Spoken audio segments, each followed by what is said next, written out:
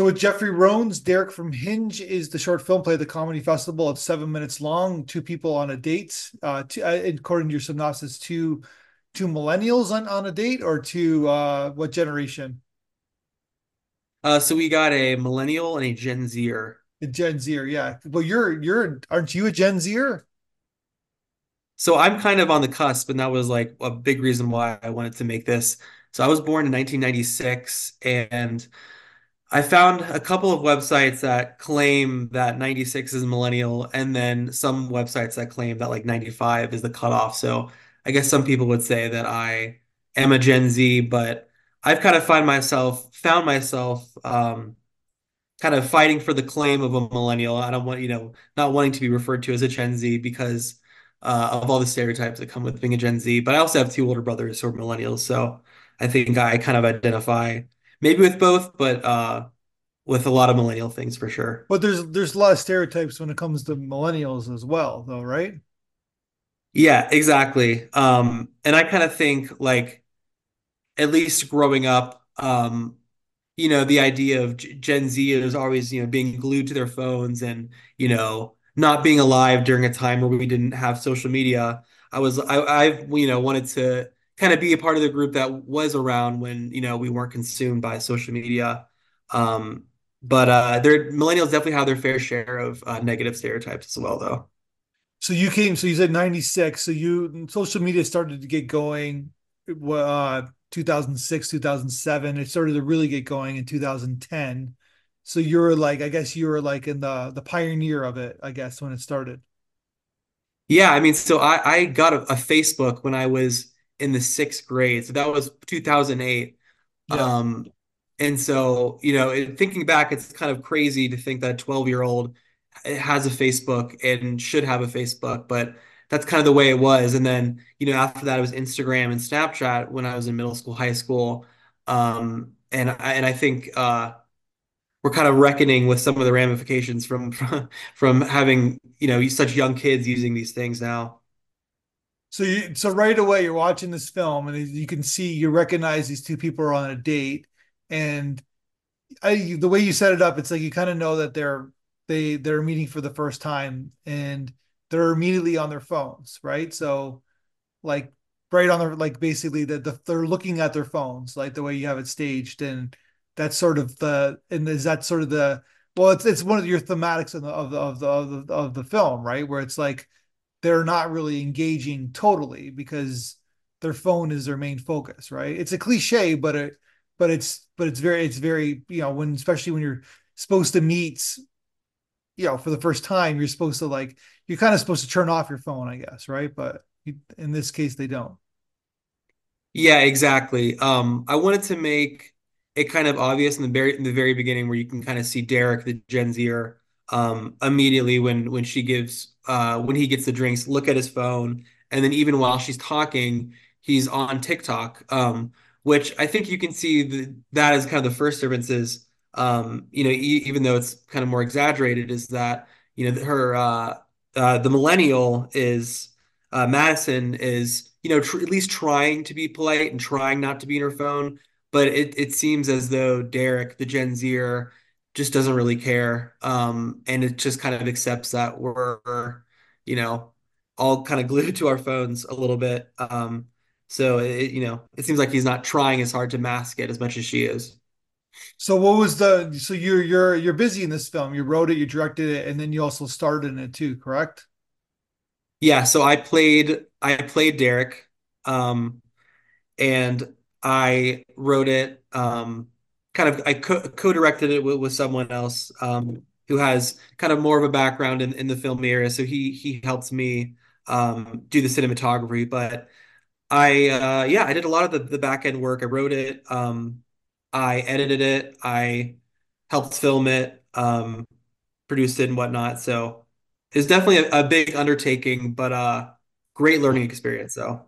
So according to your submission page, it was done at the University of Denver. Yeah, so I go to University of Denver as a law student, and it was filmed in Denver at a hotel bar. but not like not at the film school in Denver. It was just you just happened to go. You're studying law. You're not studying filmmaking. Yeah, correct. I've kind of for since I was really in high school, I've had an interest in film, and law school wasn't giving me that creative burst that I kind of was looking for. So I found this to be a pretty cool outlet for to be creative. Gotcha. So then this is your first film. Yeah, this is my first film. Yeah. So how was that experience? Kind of like you said, you seem to have a kind of somebody kind of helping you out who had experience, I guess, right, in making the film.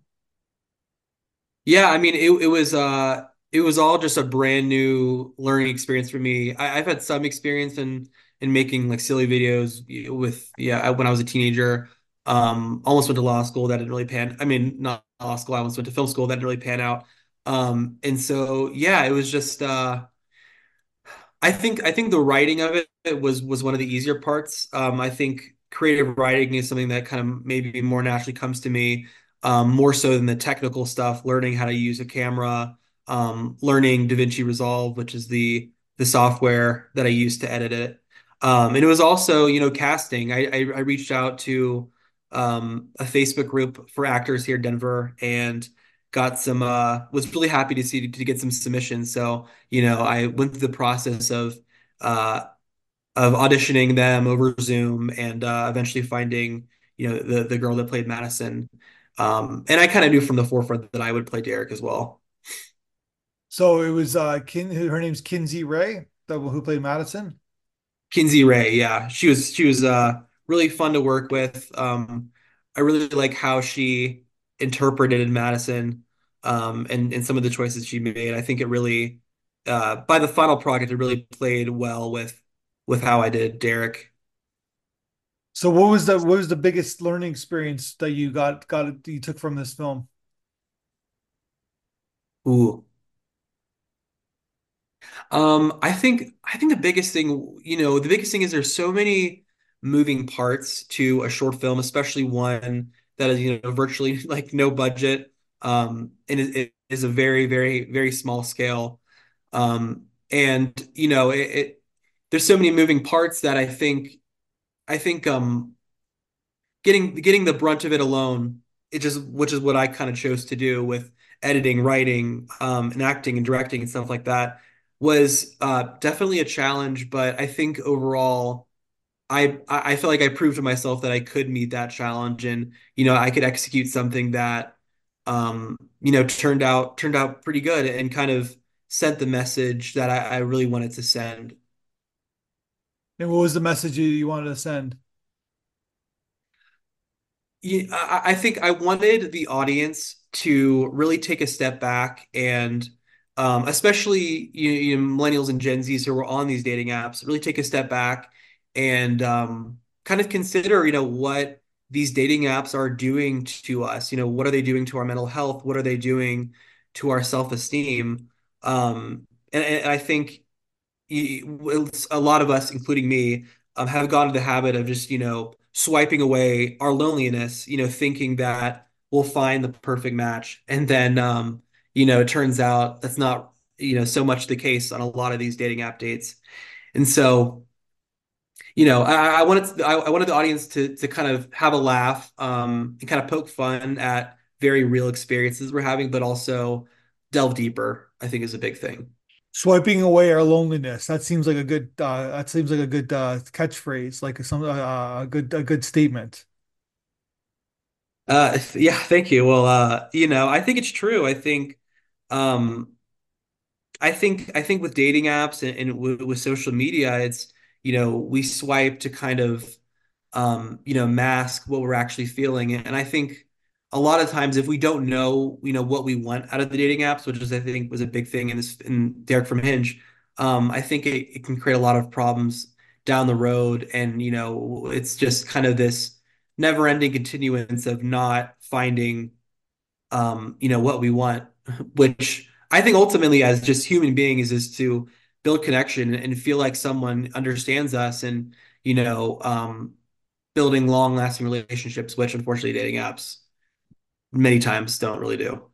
But at the same time, there is some success because that seems to be the way that people meet now. They don't really like back in the day, back in my day, is that you used to go to like a bar or you met someone randomly on the street and then you would communicate with a stranger. Now that seems to be it's a generalization, but you don't really certain generations don't communicate with strangers anymore. They because they have the filter of the app, right? They have the filter of like they can go on more dates, they can connect with more people because the app is doing a job for them, right? A service for them. But I think there's also, a paradox with that. I think with so many options out there, we kind of fall into this paradox of choice where we're always just looking for the next best thing. And I think that there's so many options out there on these apps that, we can't decide. And as a result, we get, even lonelier. It's funny because I think that um, you know, it seems like now people kind of expect to meet their person on the apps where is if you actually try to meet someone in the wild in public, people might not take you as seriously or might think you're being creepy when you're just maybe trying to meet someone in person. So I think it's really changed the landscape of things. Yeah, it 100% did that. Like that's without a doubt, right? Like even like using the analogy of like lining up to get a coffee, like people are lining up to get a coffee looking at their phones, right? Yeah. They're not noticing who's ahead of them, who's behind them, and basically, so then they're not going to connect with anybody, right? So basically, pre 2007 or pre whatever is that you'd be looking around, kind of like seeing the world, and then someone would catch your eye, I guess, right? But not that dating apps weren't around then. It's just that it's a whole used to be phones and used to be like a different kind of service, right? Where you had to do a videotape, and now it's just like you said. Now it's just like very quick and easy. And I'm someone who's, my whole adult experience has been the dating apps. I wasn't really, an adult that was dating Yeah. when, I mean, I'm sure that there were definitely the dating websites, like, what are they, eHarmony or whatever, or, and those kind of things. But like when I was in college, people, really started the Tinder and the Hinge, and the Bumble were really starting to be the sole ways that at least most people my age were doing it. Um, and that's kind of all I've ever known, and many other people who are my age, around my age, younger, um, all that they've ever known too.